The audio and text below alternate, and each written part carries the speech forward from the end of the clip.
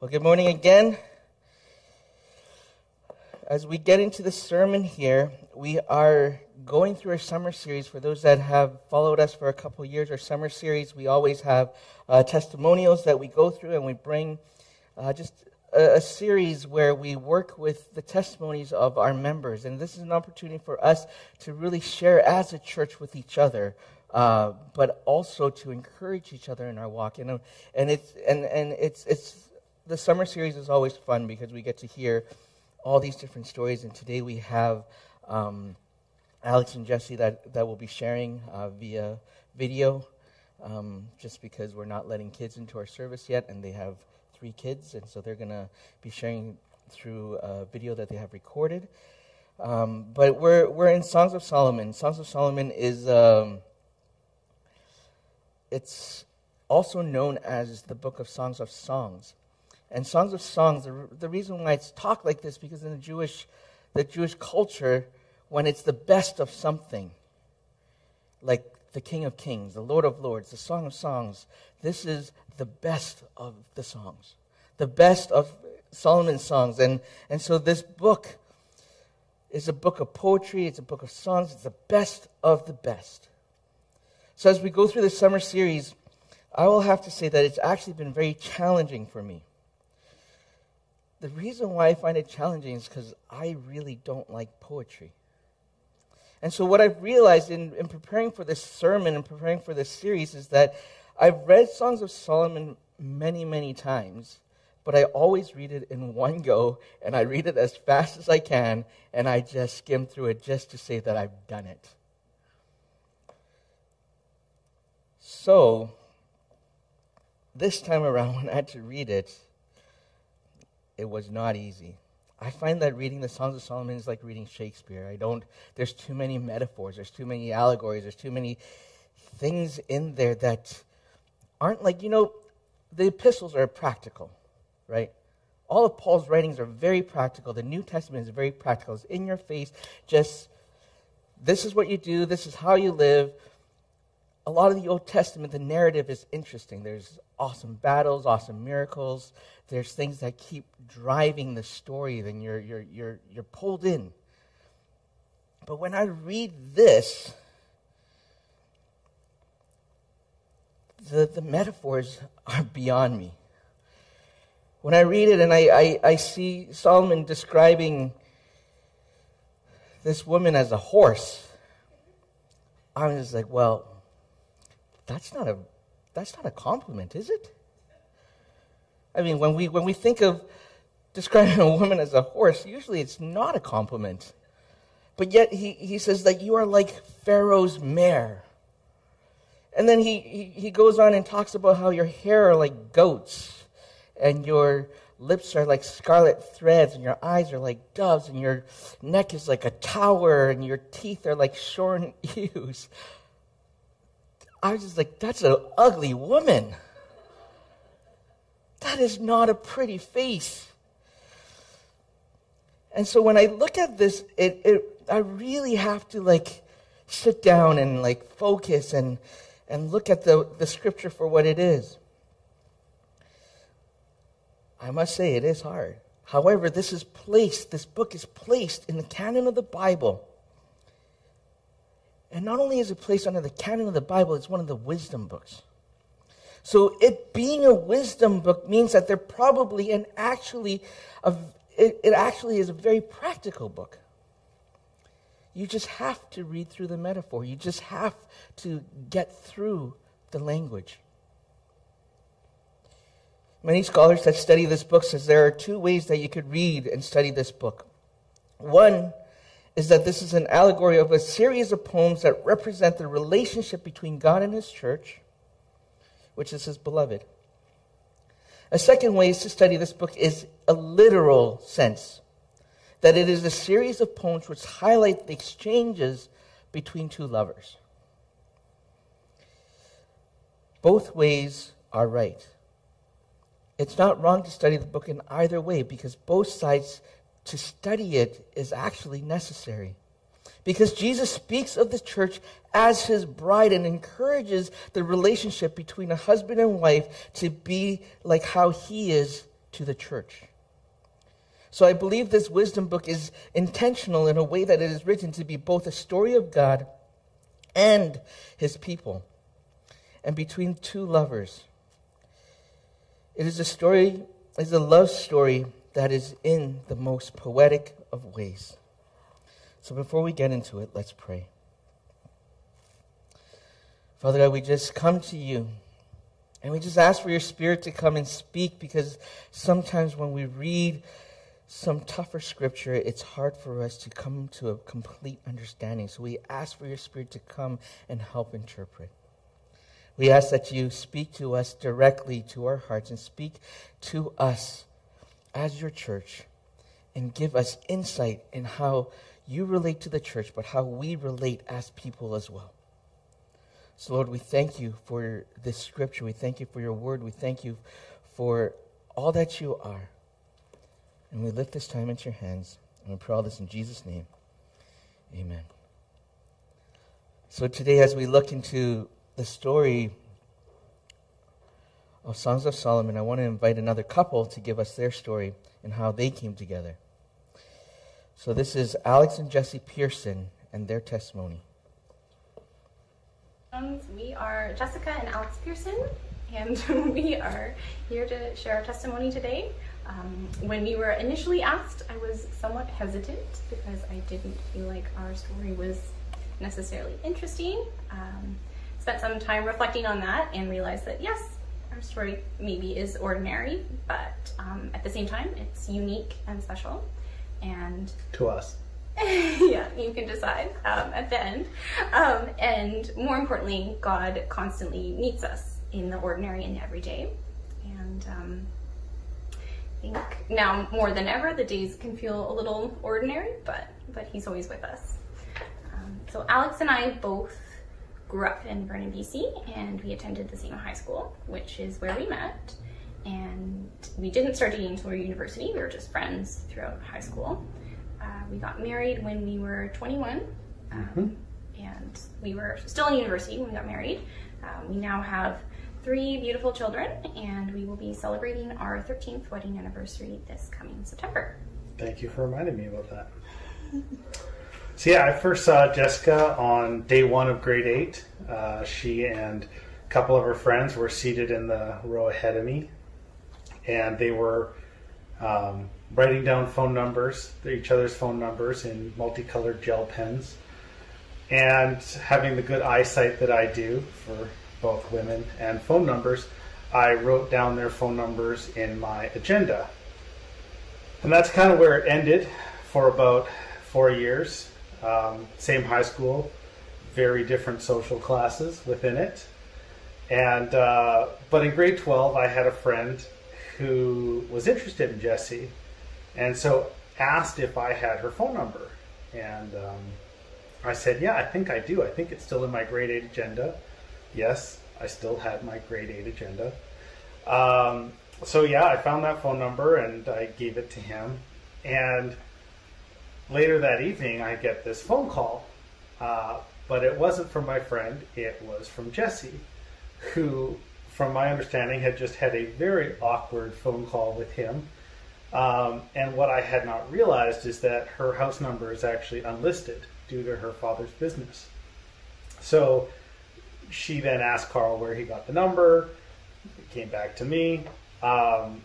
So we then started talking, and our mutual joke of that phone call kind of became the icebreaker between us. And so between grade 12, the rest of grade 12, we just continued to chat and hang out occasionally, but we were more acquaintances than friends. So, and then even through first year university, we remained acquaintances. A couple emails back and forth between us, but nothing romantic as of yet. So yeah, for first year university, Alex went away to UBC, and I had stayed in Vernon at the college there. When he came home for the summer, we started spending time together, and I was very surprised to discover that he was enrolled in the Faculty of Forestry at UBC, which is where I was transferring to for the next year. And while I knew he was at UBC, that, like I said, we were just kind of acquaintances, so I didn't know what he was doing exactly, other than he was at UBC. And although we were at different programs within the faculty, it's fairly small, and we didn't share any classes, but it's a small enough building and a small enough faculty that we would still be seeing each other frequently. Like 100 of us. I think there was more than that, but anyways. So yeah, it was still December before university. He offered to take me for dinner to get to know each other a bit better, thinking that, you know, heading off to university in a different town would be nice to know someone a bit better, just to kind of build that friendship before we go back to university. Apparently that dinner had ulterior motives, and I didn't realize it at the time. So yeah, quickly the friendship moved to courtship, and I would frequently end my summer job. At the end of the day, I'd come back to my car and there'd be notes and flowers and other romantic gestures. So yeah, one of the questions we got asked is what qualities attracted each of us to the other. For me, it was Jesse's smile and just natural joy. Even in high school, Jesse just had a reputation for being happy and nice. Further on, it became her love of her family, love for her friends, and I would probably be amiss if I didn't mention her looks had a little bit to do with it as well. I'll be honest. There was an initial physical attraction for sure, and I'm not going to have to hide that under other characteristics. It's definitely his broad shoulders and his smile, and this is kind of more speaks to now, but I love as he's aged that he's got the laugh, smile crinkles around his eyes, so we still love his smile. Beyond the physical, Alex is the most dependable and committed person I think I've ever met. If he says he's going to do something or be somewhere, he will do almost anything to make that happen, even if he's tired or not feeling well. For those of you lucky enough to be friends with him, I'm sure you've seen that selflessness in him before. Also, from the beginning, it was easy to see that family was very important to him. He's got 3 sisters, and he's very close with them, and was at the time, and that was wonderful to see for me. Of course. After a short parenting break, we're back. Real life over here in the Pearson household. The only other thing I wanted to add to that was just that fairly early on in our relationship, we had all the big conversations about marriage and kids and money, and kind of got all those out of the way fairly early on. So yeah, we were at UBC together, spending almost every day together, living life, dinners, friends, events, some together, some apart. Just, we were finding out who we were as people, and then also who we were as a couple. But for me, I just found everything was better when Jesse was there. So yeah, so then the next question we had were the moment we knew we were first in love. And I think for me, I knew very early on, as the one initiating the relationship and asking her out to dinner. I think I had a bit more time to think about it than most, and I wouldn't have probably pursued the relationship unless I saw marriage as a far off goal but attainable goal. But I think I really was in love just kind of from the start, and I was just kind of biding my time until it was appropriate to marry her. So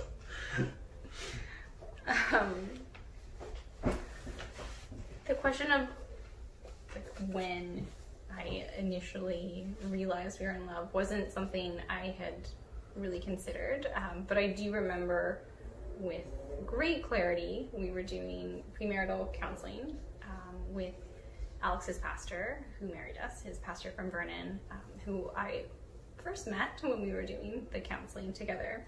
And I think he followed up that big question about, how's your relationship with Jesus? We'd met, 2 minutes before. And, he started with the Jesus question.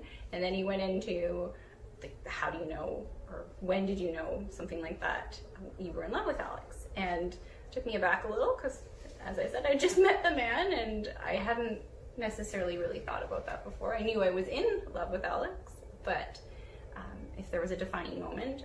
So it took a minute to kind of gather my thoughts, and then a very distinct memory came to me when we've been dating for a few months. We were at UBC, and my opa, my grandfather, was admitted to the UBC hospital, and I was living on campus at the time, so it wasn't very far to go, and so I went to go visit him there. And him being there was a bit of an unusual set of circumstances. He didn't live anywhere nearby, but I can't remember the particular reason why he was sent to that hospital, but he was there and I went to visit him, and he had been diagnosed with Parkinson's years earlier and was now developing dementia. It turns out he had taken quite the turn since I had last seen him, and the dementia had advanced quite a bit, and so he was very much a different person than the last time I had seen him, and it was quite shocking to see him. And I left the visit quite upset because this was my grandfather, and it just really wasn't him. I don't know if you've ever visited someone like that, and it's just startling to see when they've changed so much. And so, as I said, I was quite upset and kind of, left, and I think it was kind of near the end of the day, and I just really didn't know what to do with myself. I think I had a little cry on the walk back to where I lived, and I just didn't know who to call or who to talk to, and then I realized that it was Alex. Alex was the person I wanted to talk to, the only person I wanted to be with, and I don't necessarily think that I talked to him much about the visit, but he was the comfort that I wanted and needed. He was my best friend already, and that was how I answered the pastor then, and that's how I would answer it now. That was kind of my big, I love this man moment. So yeah, it was then kind of moves on to Christmas break in 2006. I finally felt I had waited long enough and was able to ask Jesse to marry me. So I took her dad out to lunch and asked his opinion and his blessing to join into his family. And he reluctantly said yes. I then went and asked my dad the same question for blessing to bring someone into our family. Because family is so important to both of us, and while you do marry each other, the family does come along with them, and so I think if either family had reservations, I think that kind of would have been telling. So I then wrote a letter to Jessie and took her into Kalamilka Park and proposed. Spoiler alert, she said yes.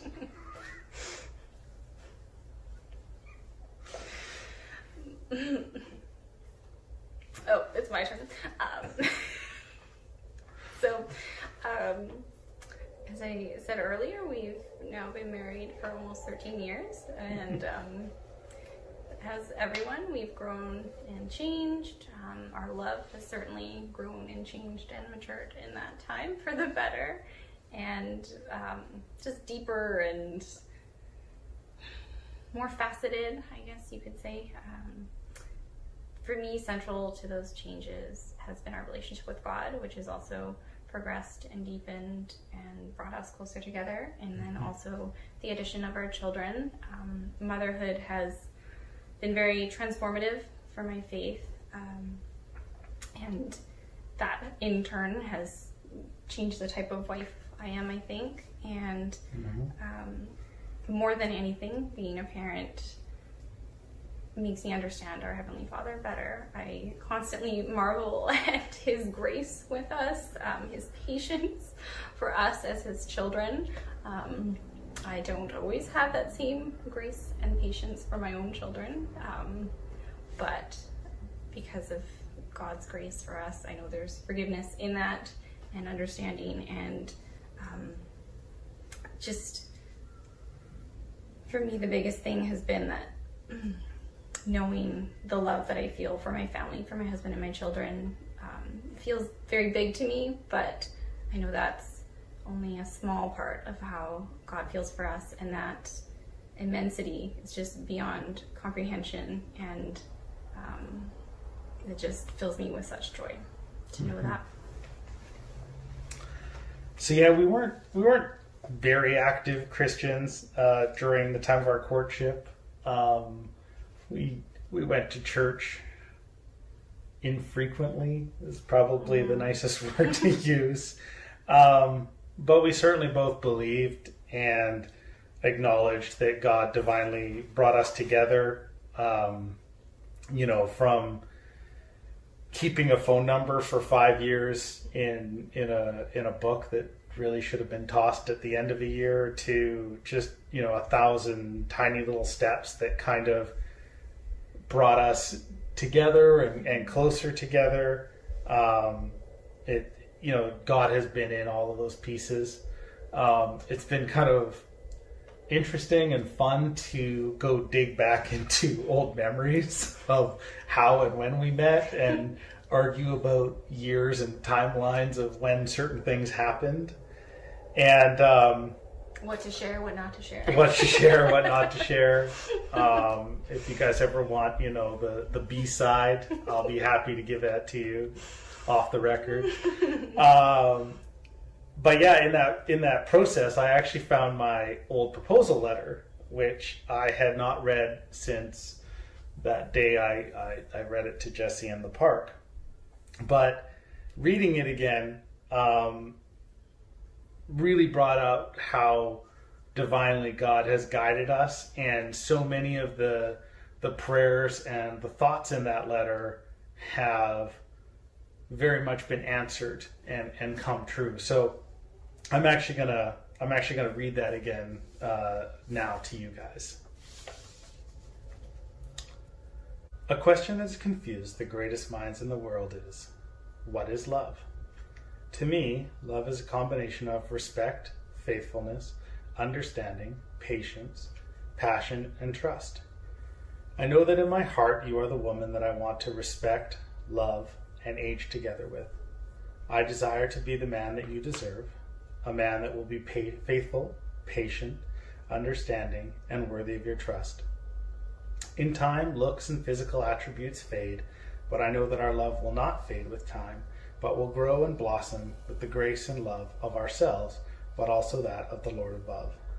Till the end of my days, I want to be the man that warms your hands as we are walking, holds you when you need comfort, helps you when you are in pain, answers your questions about movies, and shares your perpetual laughter, smile, and joy.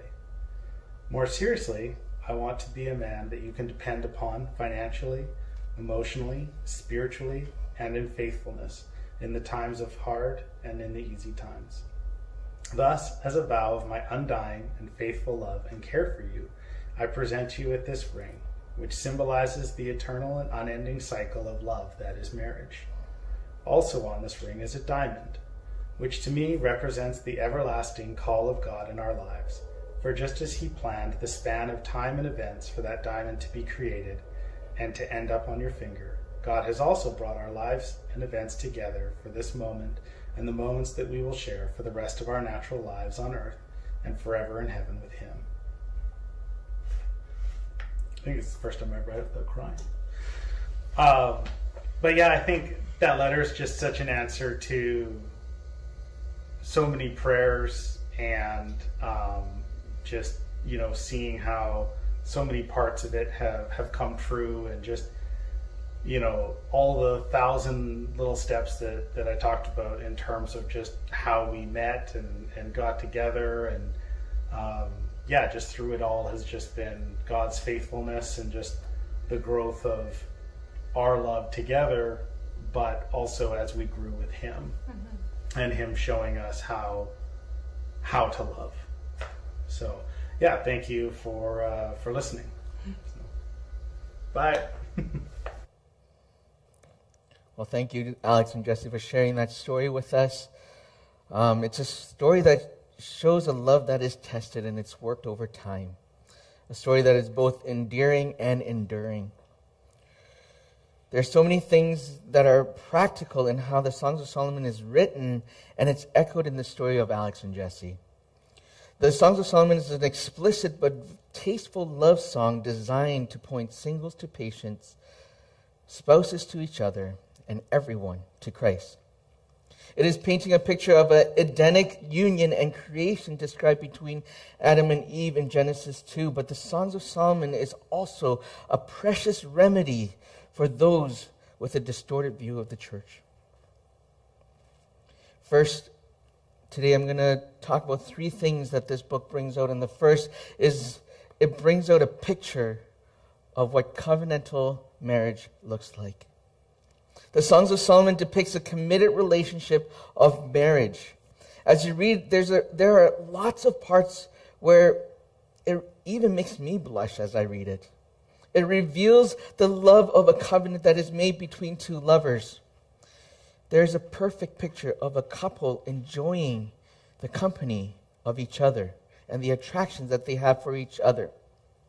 Oftentimes in our Western church culture, we're very shy to talk about these things. We're very private, and we often get embarrassed when we're asked these questions and we have to talk about the details of this lovey-dovey story that we have. But God puts it into a book of the Bible and poetically gives us a picture of what is right in a marriage. It's not of lust, but of love. Is seeing the beauty of our spouse. That there is a physical attraction to each other first, which is that first initial attraction. And that attraction only continues to grow. As we listen to Jesse and Alex's story, they talk about how, yeah, there is definitely, and it started off with a physical attraction. And that attraction only begins to grow. We see how Jesse talks about how she's attracted to Alex's broad shoulders and his smile. In Songs of Solomon, chapter 5, it describes, the Shunammite woman describes Solomon as radiant and ruddy. His arms are like rods of gold. His body is polished ivory. Polished ivory, I mean, that starts to fade. But that initial attraction only continues to grow more intimate. Jesse goes on to say how she's attracted to Alex's smile, but now she sees a little wrinkles into his eyes. And that shows us that there is more intimacy in marriage as time goes and our relationship deepens. The longer you're married, the more attractive your spouse becomes. And what was attractive about them when you first met them, and what is attractive about them 50 years into the marriage, the difference is that what you're attracted to is so much deeper.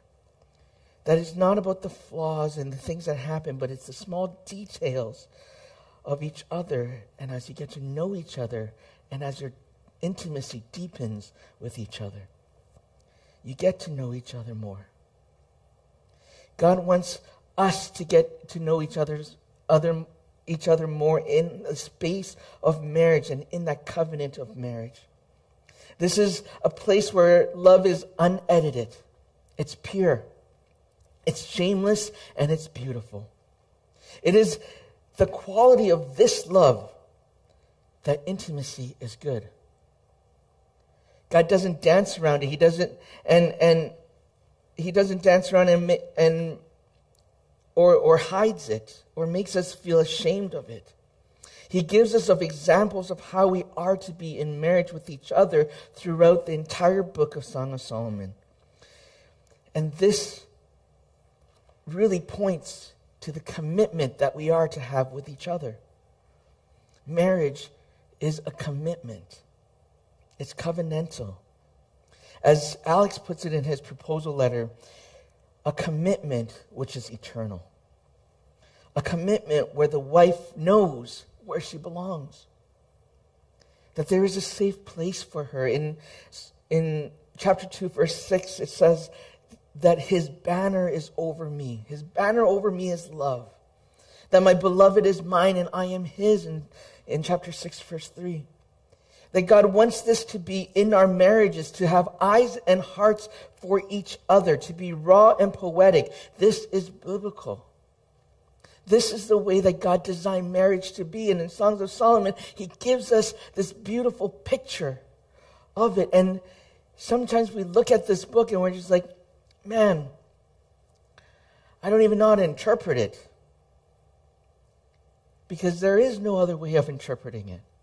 There are some verses that are in Songs of Solomon. If you haven't read this book, I really encourage you to read this. And read it slowly. Don't skim through it. I tend to skim through it. I will be the first to admit that. Don't skim through it. And there are parts that will make you blush. Because you're just like, well, there's no other way to interpret that verse. But that's the beauty of it, is that God intentionally puts it in there because God wants you to have a marriage that's like that. God wants you to know each other intimately in a place where you are able to enjoy each other's presence.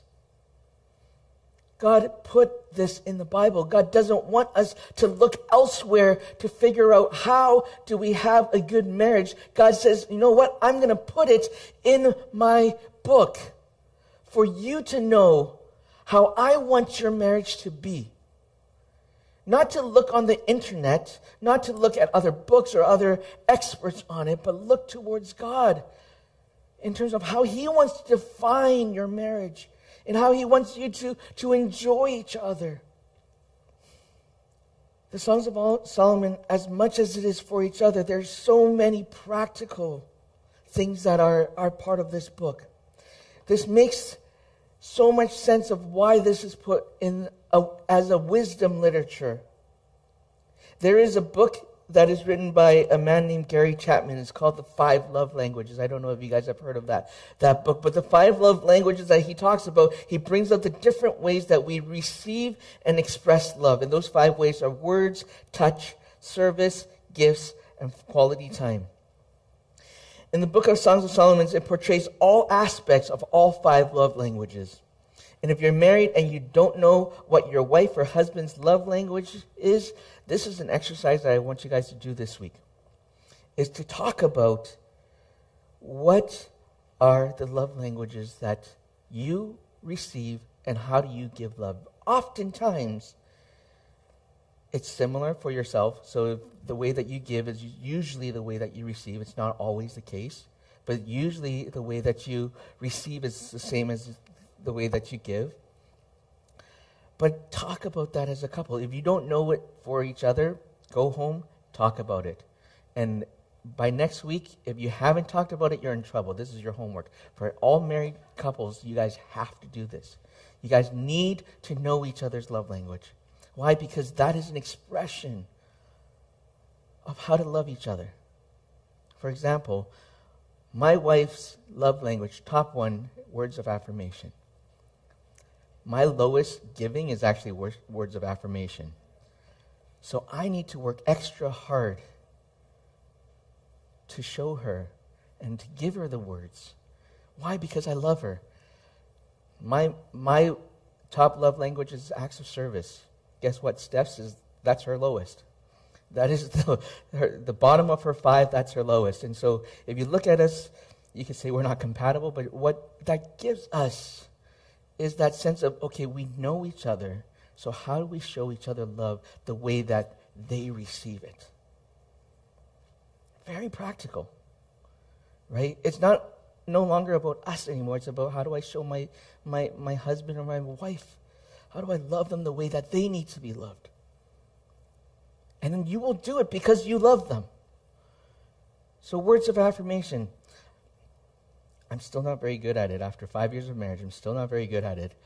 But it's giving her those words to tell her I actually need to be more like Solomon here. I need to give her more of like these poetic things. Thanks, Jillian, for that encouragement. I will try harder and harder. The thing is, I grew up in a Chinese home, and like most Chinese homes, you know that you don't hear these things. Any Asian household would probably agree with me. You don't hear your parents ever going ooey gooey over their husband or their wife, and so it's not modeled to me. But that doesn't mean that I shouldn't do it, because it's biblical for me to do it. And so because it's biblical and it's not cultural, I need to be part of that biblical culture of kingdom and do it. Right? And so husbands, be a poet. Be a poet and talk about your wife and notice the little things. I am the worst at this.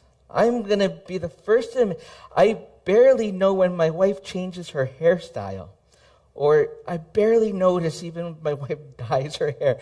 The only reason I know it's because it's in the calendar of our family that she's going to get her hair done, and that gives me the cue to say, oh, I love what you did to your hair. That is wrong. Men, that is so wrong. Husbands, do not do that. Take moments where you are able to notice things about your wife. Little things. The best thing is, if you notice the little things, then she knows that you notice the whole package, right?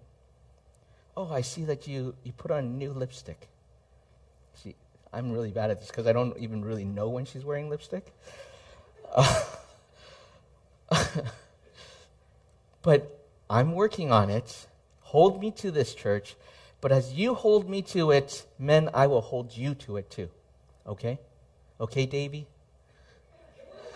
Jeanette, tell me if Davy's not doing it, okay?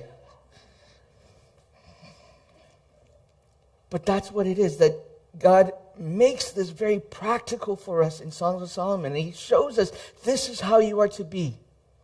Speak this love to each other. And there's an importance in speaking that out to each other. Because when you speak it, what comes out of the mouth is what the heart feels, right?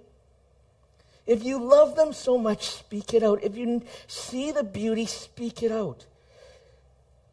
If you care for them so much and you're so in love with them, tell them on a daily basis. In so many ways, especially for how things are today, we as people do not do this enough. And in the marriage situation, we definitely don't do this enough. And so as husband and wife, you guys need to speak to each other in this way that Songs of Solomon gives us. It's a matter of building intimacy with each other. This is very practical in the sense of, don't call your wife a horse. Don't do that. That's in today's culture, society, that is not a nice term. Okay? Don't call her something else. Have a nickname for her. Do anything that is just for the two of you. Something that is just for the two of you. Nobody else needs to know it. Nobody else needs to hear it. It's just for the two of you. And this book paints this picture of this couple that absolutely adore each other, absolutely love each other. They always want to spend every single aspect of time with each other. Quality time. For many of us, that is the biggest love language, quality time. It's always usually it's within the top 3. Spend that time. And if you read through Songs of Solomon, there's a part of it where the two lovers are separated and they just yearn to be with each other. They crave to be with each other. And that's where we need to be in our marriage, is that craving to be with each other. So, first practical thing, men and women, notice the little things. Speak out those things that you do notice. I'm not saying that you have to be very specific. Maybe just start off with, hey, you look great today. But definitely move on from there, okay? Because that's not a cop-out. Like, I could see most guys like, oh, Pastor John said this. Every day I'm just going to say, hey, you look great today. Well, what looks great? Start talking about what looks great. What is it that makes me so attracted to you today? But take time to notice. Notice the small things. This is wisdom. I'm giving you guys gold here, okay? For those that are dating, gold. This is gold. I'm handing you gold. Wisdom. It shows how much you care. We shouldn't be stingy with these things. Express the love in the way that your spouse needs to be loved, not just the way that you want to be loved or you love, because your love language and their love language can be so different. Another thing that Songs of Solomon gives us is that we need to guard our spouses. It says, catch the little foxes for us that spoil the vineyard, in chapter 2, verse 15. There are going to be so many things that will come into your marriage and into your relationship that the enemy is going to use to spoil your marriage. That wants to ruin the marriage, that wants to split up the marriage, that wants to bring a divide. And so in this book, there's wisdom in the aspect of make sure that you guard the marriage. To reaffirm your commitment to each other all the time. Do not let the enemy come into the marriage where it doesn't belong. Do not allow lust for another to come in. Do not commit adultery. Do not let the relationship be strained. By guarding your marriage, you need to be able to surround yourself with people that will lift you up and encourage your marriage. Don't let people come into your marriage, then these could be family members, that will tell you that your spouse is so-and-so and your spouse is this and this. Because what that's going to happen is that's going to create a divide between you and your spouse. And you need to make sure that you come into a place of guarding that marriage. And you need to come into a place of knowing that this is a covenant that I made, and I need to guard this. So find people that will come alongside you, that will encourage your marriage and encourage you guys to stay together. Even though every marriage experiences strife. I'm not going to say there's not a single marriage that doesn't experience hardship. But you need to bring people alongside you that will encourage you to grow as a person so that you can go get through those hardships. If that is seeing a marriage counselor, go see a marriage counselor. There is nothing wrong with seeing counseling. If your marriage needs it, then do it. You change your oil in your car so that your car runs regularly. Why would you not do something for your marriage so that your marriage continues to be healthy? Do whatever it takes to guard that marriage. To make sure that the enemy doesn't get in and speak things into that marriage that should not be. Make sure that the marriage is protected by everybody that is around you, and bring in allies that come and say, not foolishly give you advice to stay in the marriage, because if there's something wrong, that needs to be spoken out about as well. If there's abuse in the relationship, that needs to be addressed. But in a place where it encourages your marriage. Guard it. Guard it in a place where it is healthy and that it thrives and you allow it to grow. That intimacy increases, that your relationship deepens, that you get to know each other more and more. That even those things that annoy the heck out of you, that those things get worked out through learning to love each other. Because when you love your spouse, you start learning about the things that you do to annoy your spouse. And so many and so often those annoyances is God using your spouse to work out characteristics where he's just like, hey, there's some changes that need to happen here. So instead of seeing it as a confrontation from your spouse, see it as a confrontation from God. And say, hey, what is it that my wife or my husband feels in the moment that I do this? and change it. Because it doesn't matter how you feel about it, it's how they receive it. Right? And if they receive it in a place, then change the way that you give it so that they receive it in a place that's positive. That it reaffirms your love. That's what it's about. Right? Marriage is a thing that really brings in that Proverbs of iron sharpening iron. It brings a place where you start to see each other's flaws and you see your own flaws through this relationship.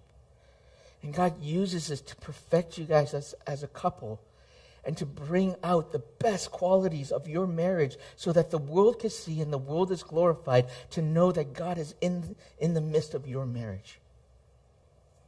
So the book is very practical. There are so many other things that I'm not going to go into because of time. It gives so many practical aspects of even for singles and those that are dating, what to expect as you enter and you look towards marriage. What to look for. Don't just, for a lot of the girls that are just looking for any guy, don't just go and be like, oh, there's a guy that's interested. I'm gonna give myself to that. But don't do that. Set an expectation of this is what God wants for me in my marriage, and this is what you need to rise up to become. Just like Alex and Jesse, and Alex in his proposal letter and the way that he proposed was like, it was biblical in a way where he's just like, I'm going to provide for you. I'm going to give you. I'm going to do all these things, and these are my promises to you as we enter into a marriage relationship. That's what all of you girls should expect. Because that's what you all deserve. The last I'm going to close off is with how this paints a picture of Christ and his church. That in the Garden of Eden, Adam and Eve were naked and unashamed. It was in the purity of their relationship that this was possible because they enjoyed, if only for a short season, an uncorrupted relationship with God. The Songs of Solomon is to be read and preached in light of the entire biblical canon and through the lens of Ephesians 5, where we learn that marriage is a mystery that refers to Christ and his church. The Songs of Solomon really does point forward to Christ. It is the gospel. As a wife longs to be with her husband, so the church longs to be with Christ. The husband chases after his wife with words, so Christ chases after his church with his word. As the love of the husband is to be the love of a husband, nothing can separate us from Christ Jesus our Lord. This is the gospel played out in a dialogue between two lovers as Christ is to the church. For centuries, the Jewish people read the Songs of Solomon out loud in preparation for the Passover. Why did they do this? Because this book, the Songs of Solomon, they saw more than wisdom for marriage to live in. What they saw is that it is of God's covenantal love for his people. I love the way that this book ends. It ends open-ended. And there's a purpose in the way that it ends because it's left for the purpose that we continue to write the story of how this is to finish. So today, as we look at Songs of Solomon, this paints a picture for us of what marriage is to be like and what we should expect in marriage. And it's the testimonies that were given. Our marriage gives glory and honor to God, and it continues the gospel message that God has for his church. That is the purpose of this book. That is the purpose of why we're looking at this. And there are so many more things as we continue to preach this through the summer and through the testimonies that are going to come. There are so many more practical things that can come out of this poetic book. And so my encouragement for you this week is read it. Just read it. Read it over and over again. Because if you're anything like me, it's for me, I have to continue. I actually have to read this out loud. I can't actually read this in my head. I read this out loud. So in many ways, I read this poetry to Steph many times this week. but read it because there's so many practical things in there. So let's pray. Father God, we thank you.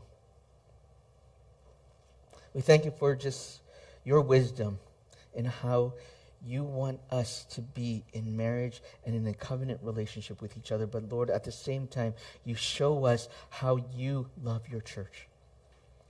So Father God, as we come before you and as we look at, as we continue to look through this book this summer, Lord, may you continue to give us wisdom that comes from this book and how we are to relate to each other, but how you relate to us as a church. So, Father God, may we come before you and ask for your Holy Spirit to come and just breathe life into us. We love you. We thank you. We pray all this in Jesus' name. Amen. Thank you for joining us. We'll see you guys next week.